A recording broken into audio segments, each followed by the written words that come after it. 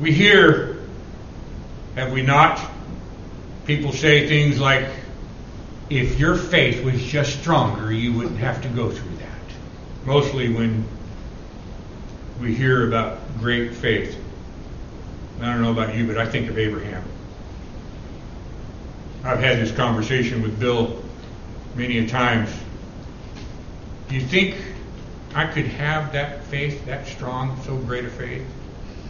Folks, I'll tell you today, right here, right now, and I want to speak to those of you who feel that there's times when your faith is so weak. How could the Lord save somebody who can't even think for 5 seconds rightly? I can't even get my mind to work for 5 seconds on the glory of my Savior. I'm here to tell you right now, here, that if your faith is God-given faith, it's all the strength you need. It's all the strength you need. What great faith Abraham had in offering up his son. And most people will stop right there with that, pointing to Abraham. Because see, that's what the world does. That's what the religious world does. We point to ourselves in the religious world outside of the truth of God Almighty, outside of the truth of Christ's sovereign rule over everything, before God enlightened our hearts of His truth. Our thoughts were this: me. So it's natural for the world to stop right there when they talk about the great faith of Abraham. See how he gave up his son? See how great his faith was? If you would just have that kind of faith, these bad things wouldn't be happening to you in the world. Isn't that what the friends of Job did? Didn't they come to him and say, you know, if your faith was just a little stronger, God wouldn't have done those things to you? They point to an act on his part, and they miss the whole point of God's faith, God's given faith. They miss the whole point of where the true strength of his faith was. Strength of faith, strength of God's given faith, is not something that we do. It's not in what we can or will do. It's the strength that is in the subject of our faith. What does it say about Abraham's strength? What does it say about his faith? He had faith in God. He had faith in God. It says in Romans chapter 2, verse 8, it says, you are saved by grace, or for by grace are ye saved through faith. Through faith, and that not of yourselves. It is a gift of God. We often feel like our faith is weak. That's why, let me give a side note here. That's why we shouldn't.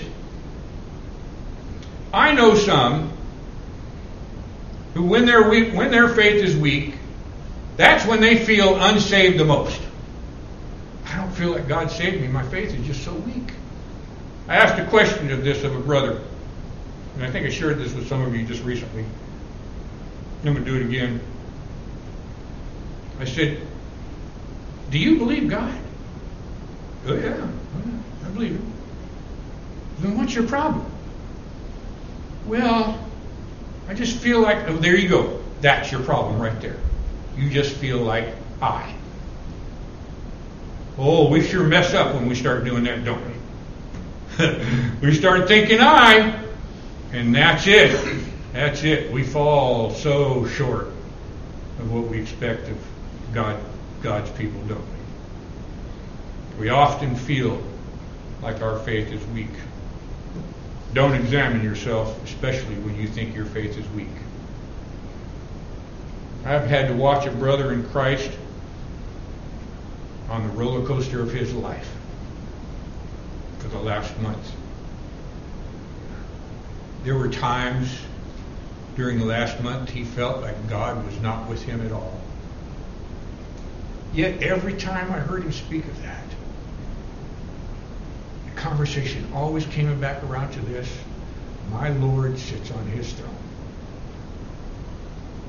What was the subject of his faith? It wasn't in him. Was there trouble with him? Oh yeah, absolutely. The trouble's real. But his faith was still sure in one thing: that Jesus Christ is Lord of everything. You see, that's where the strength of God-given faith is. It's in who it is that your faith is in.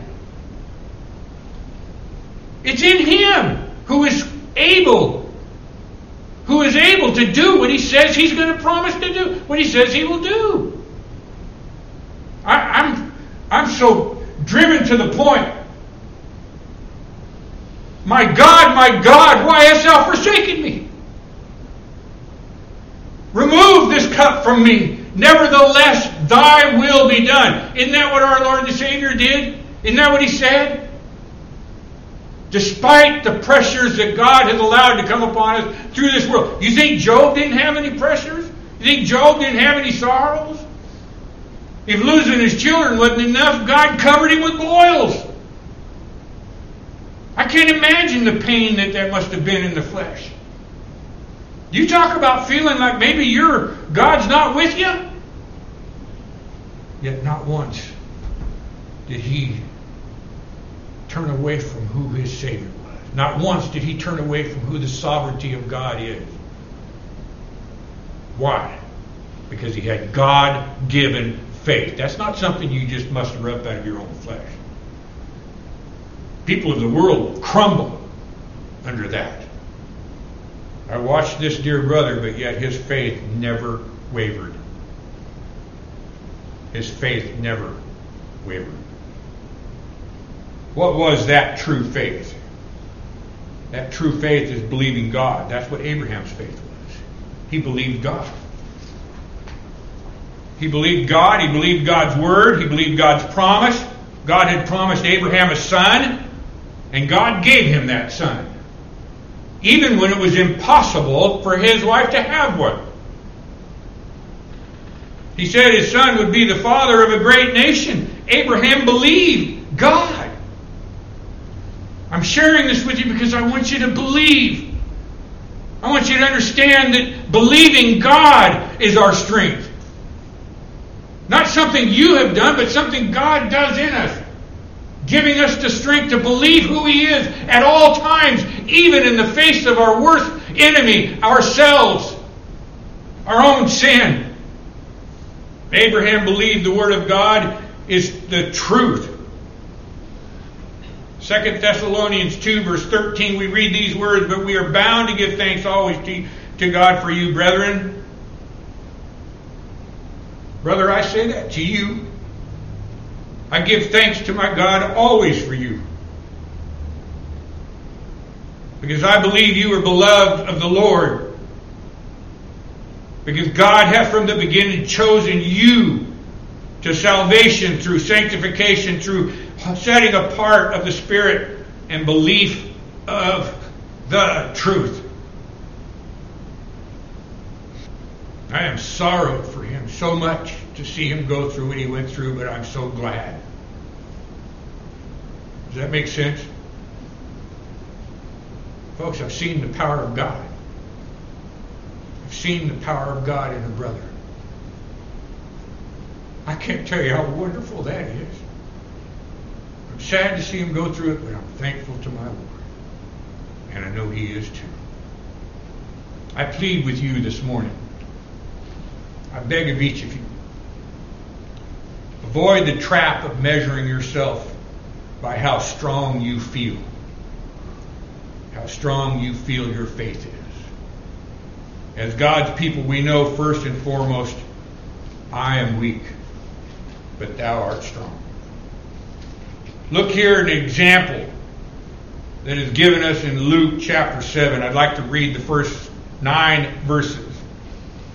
In Luke chapter 7 we read, now when he had ended all his sayings, when Christ had finished his message, his preaching that he had done back in chapter 6 in the audience of the people, he entered in Capernaum. And a certain centurion, isn't that wonderful? Just one. Not all the centurions, but there was one who God was going to pay attention to for just a moment. Isn't that wonderful that he pays attention to some? Certain ones. There was a certain woman who came to the well. There was a certain man who came to rescue one day.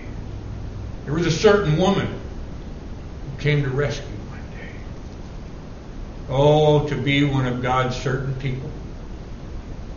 And a certain centurion servant who was dear unto him was sick and ready to die. And when he had heard of Jesus, he sent unto him the elders of the Jews, beseeching him that he would come and heal his servant. And when they came to Jesus, they besought him instantly, saying that he was worthy for whom he should do this.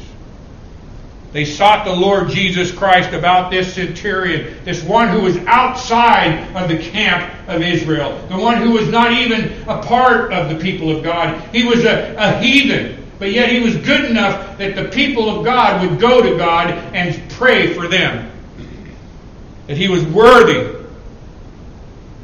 whom he should do this. Verse 5, for he loveth our nation, and he hath built us a synagogue. And then Jesus went with them, and when he was now not far from the house, the centurion sent friends to him, saying unto him, Lord, trouble not thyself, for I am not worthy that thou shouldest enter under my roof. Wherefore neither thought I myself worthy to come unto thee. So we see the centurion who had been brought to the point of knowing his worth before God. But notice what's next, in verse 7. But say in a word. Say in a word. Folks, when God speaks, he speaks with power. Power you and I can only imagine the depth of. Speak the word. Say in a word, and my servant shall be healed. For I also am a man set under authority, having under me soldiers. And I say unto one, go, and he goeth, and to another, come, and he cometh, and to my servant, doeth this, and doeth that, and he doeth it. And when Jesus heard these things, he marveled at him, and turned him about, and said unto the people that followed him, I say unto you, folks that are following me now, I have not found so great a faith, no, not in Israel. Now we're probably going to camp on these 9 verses for a little while. I got 2 weeks to think about it. Next week I'm off. 4 preachers, 8 messages are going to take my place here in this pulpit. There's a lot in these, but today I want to consider this. Great faith. Great faith. Here the Holy Spirit gives us the account of a certain centurion. He gives us a picture of his character, his faith, and the healing of his sick servant by the mere will of the Lord Jesus Christ. This Roman soldier said to the Lord Jesus, I am not worthy that thou wouldest enter my roof. Neither thought I myself worthy to come unto thee, but say in the word, and my servant shall be healed. The strength in this centurion's faith was not in him.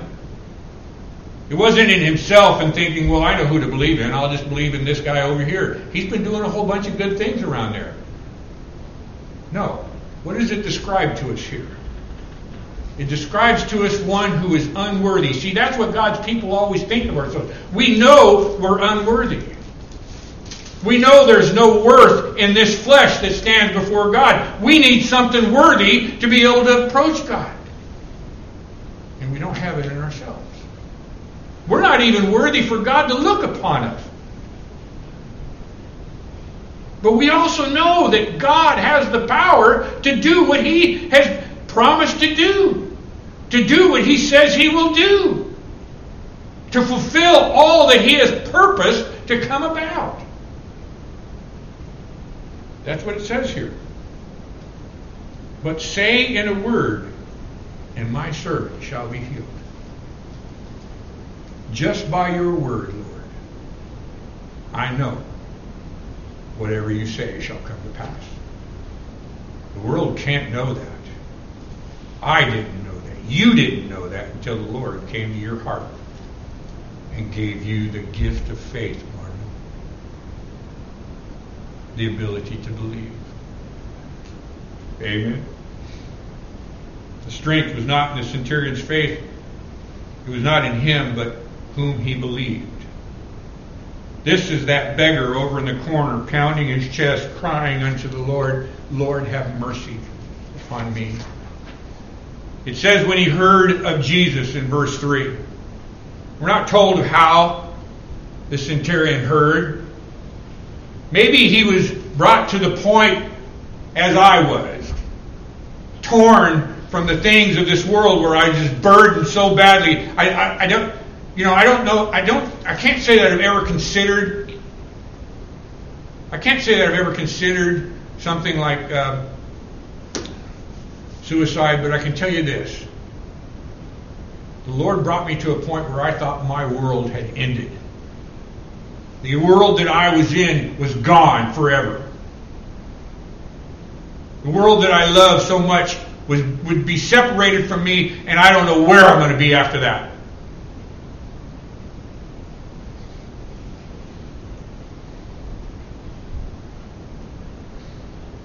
That's what we must be done. That's what must be done so that we will hear of Jesus. Maybe that's how the centurion heard about him. He went to the synagogue and says, "What about your God? All the gods of us, all the gods of our Roman gods, they've done nothing for me. I need something more." Maybe God drew him to the synagogue that day to hear the truth of who Christ was. We don't know. Doesn't matter. When he had heard. Folks, a lot of people hear about Christ. Many people have come into this building and heard about Christ and got up and walked out. He had to hear with the heart, a new heart, a God-given heart, one that has faith in Jesus Christ the Lord, one who believes, whosoever believeth shall have everlasting life. Isn't that what John 3:16 says? I know everybody wants to focus on God so loved the world, but that's not the point. The point is this, that God loved somebody in the world that whosoever believeth shall have everlasting life. Our Lord sent His word into this man. And God the Holy Spirit had given him hearing ears, seeing eyes, and a believing heart. We got no way of knowing how much knowledge this centurion had, and that too does not matter. The thing is that it was significant. The thing that was significant is this: who he knew. He had heard who Jesus was, and he believed. He knew the Lord Jesus Christ. He knew the one and true living God. Our Lord says over in John chapter 17, verse 3, He says, "And this is life eternal, that they might know Thee, the only true God, and Jesus Christ, whom Thou hast sent." Do you see why I told that dear brother, do you believe God? Do you believe who He is? Do you believe everything in His Word? Oh, yeah. Then what's your problem? Well, I'm just so weak. Stop looking at your faith. And stop looking to who the one the faith is in. Our Savior, Christ Jesus. That's who our faith is in. That's who our belief is in. That's who our trust is in. It's not in us. If you're looking to yourself for strength and faith, you're going to miss it every time. And I know because I've done this. I sit in that office every week thinking, Lord, what am I doing here? Why would you pick me to stand before your people? You talk about weak faith? If I look at myself, I'm weaker than any of you are. But it's not me. It's not you. It's Him. That's where our faith should be. That's where we need to look for the strength of our faith. If we look to Him, we have all the strength in all creation. Nothing can hinder His hand. If God gave His only begotten Son for you, should He not give you everything? Is that not the promise? I'm speaking to me. I'm pointing my finger like that, but 3 are pointing right back at me.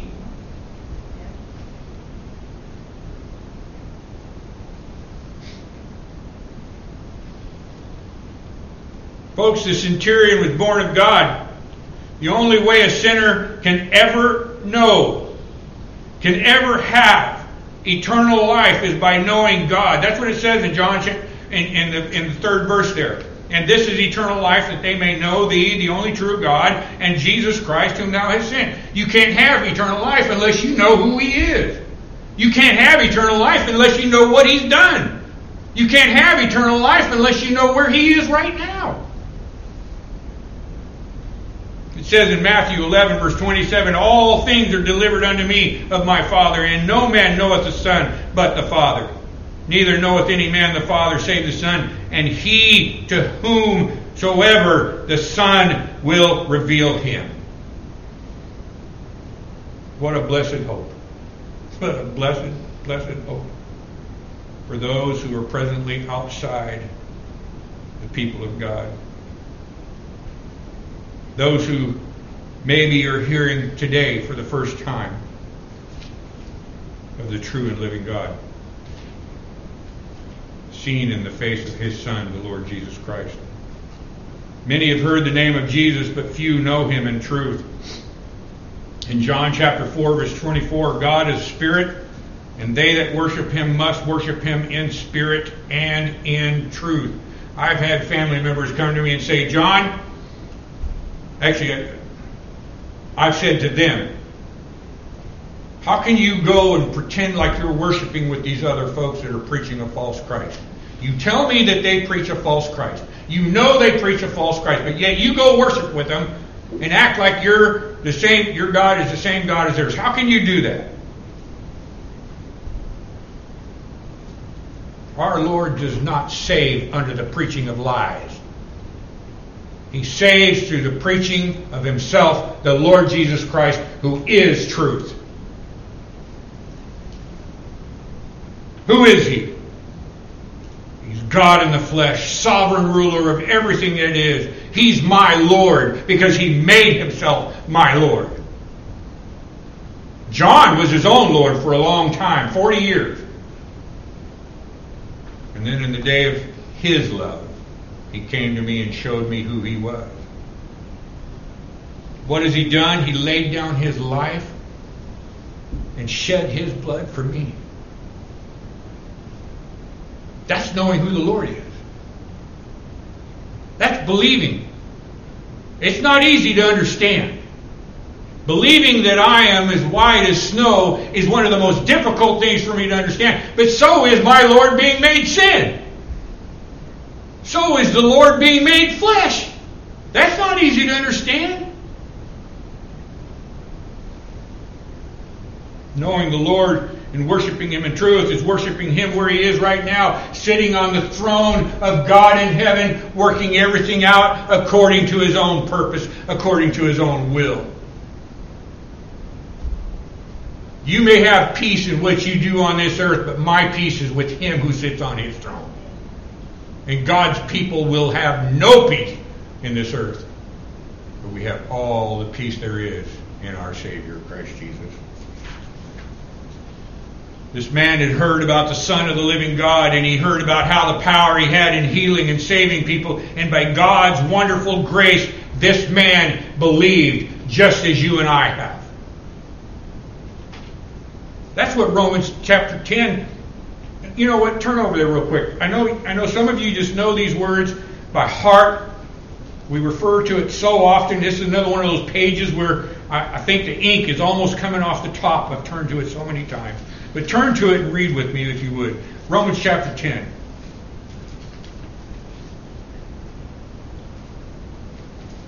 We're talking about believing in the true and living God. We're talking about knowing who He is, where He is, what He has done, and where He is right now. This is what this man believed in. He believed by the power of God to save a people. By God's wonderful grace, this man believed. He believed this. Look at these words in chapter 10, verse 11. For the Scripture saith, whosoever believeth on Him. Boy, that's great faith. That's great faith, believing in the Lord Jesus Christ. Whosoever believeth on Him shall not be ashamed. It says, for there is no difference. Oh, I love this one too. There is no difference between Jew and Greek. I'm Greek. I'm glad to know that God looks upon me the same as He does the Jews. Oh, what joy that brings. For the same Lord over all is rich unto all that call upon Him. For whosoever shall call upon the name of the Lord shall be saved. How then shall they call on Him in whom they have not believed? And how shall they believe in Him in whom they have not heard? When this man had heard, when you had heard, when God had spoken to your heart for the first time, how shall they hear without a preacher? I used to wonder if people would sit back and think, when Gene would read those verses, I'd say, I wonder if people are sitting there thinking, oh, he's sure puffing up the position of a preacher, isn't he? God's people don't catch that. No, we see what the truth of that verse is all about. It's about how are you going to hear, how are you going to believe unless you hear the truth. And God sends men, sinners saved by grace, to talk to sinners, to save them by His grace. Heshemu's been sent to Africa. God sent him there to preach to sinners of the one who saves sinners by His grace. How are you going to know? How are you going to believe? How are you going to believe if all you've heard about is a Jesus who's waiting for you to do something? How are you going to believe in the true and living God if the Jesus you've heard about is just some Jesus who loves the whole world and can't save it?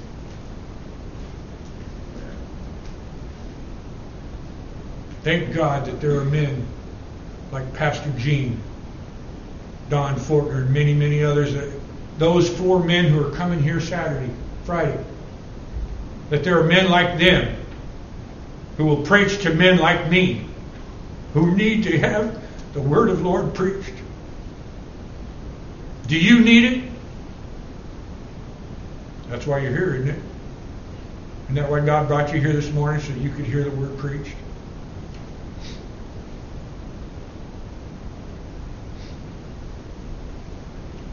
This is not a once and then done situation. Somehow someone was sent to preach the truth to God's people, and this is the message we desire to hear. For we live in a world of death, a world of deceit, a world of lies. The truth sets us free from the world. Christ Jesus, being the Lord, is our only peace. I tell you, if I see the depth of this sin, if I could see the depth of the sin that is in this world as I do now, and not have the hope that is in my Savior, Christ Jesus, the hope of what He says He will do. If I could see all the sin that is flooded all around us, and not have the hope that I have in Him, I could understand why someone would consider suicide. What reason would there be to live if we don't have God? if we don't have a Savior, one to save us from all this gunk that we live in, all the sin.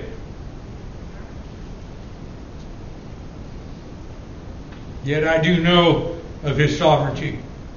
I do know of His great love for His people. I do know of His power. I know of His ability. Therefore, that is my peace. That is my comfort. That is the object of my faith. Romans 8:28, we read these words, and we know that all things work together for the good to them that love God, to them who are called according to His purpose. But consider with me, if you would, in closing, my greatest burden is the sin that is within me. My greatest trial is the storm of sin that dwells in my flesh. I tell you, my brethren, my consolation to all of this is Jesus Christ paid it all. All to Him I owe. Sin had left a crimson stain. He washed me white as snow. Isaiah 53:11, we read these words, He shall see the travail of His soul and shall be satisfied. By His knowledge shall my righteous servant justify many, for he shall bear their iniquities. That's our God's word to us. That's the word of God to you and I. That's the promise He makes to His people. Do you believe it? Do you believe it? Romans 8:1, there is therefore now no condemnation to them which are in Christ Jesus, who walk not after the flesh, but after the Spirit. How does your spirit walk this day? Are you burdened by it? Are you burdened by what you have in this flesh? Let me tell you about this one called Christ for just a moment. 1 Corinthians chapter 1, we read these words, that no flesh should glory in His presence. As we saw in the Bible study earlier this morning, our God, Jesus Christ, the Lord, is above all things. When He was manifest in the flesh, you see, the eternal God has always been eternal. Jesus Christ the Son has always been Jesus Christ the eternal Son. Yet for Him to die for you and I, He had to become flesh. For Him to bleed and shed His blood for you and I, for Him to wash us from our sins, He had to become flesh. We call Him the God-man.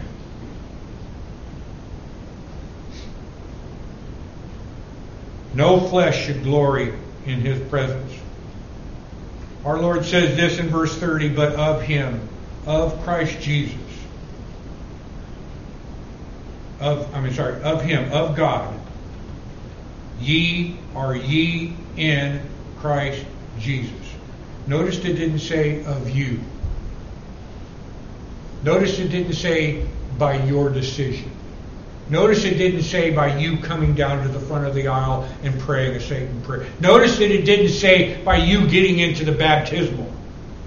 It says of Him, of God, are ye in Christ Jesus, who of God is made unto us. This Christ Jesus, He's speaking of the one He has put us in, the one that we have been seen in Christ before the world was, has made His Son, the Lord Jesus Christ, unto us wisdom. That's great, because I'm not a very smart guy, but I know that all I need to know is Him. Even a simple-minded man as me can know the Lord Jesus. Even the simple mind of Jim. You know the Jim I'm talking about over in Wheatland. A young man who knows the Lord. Though his mind is simple.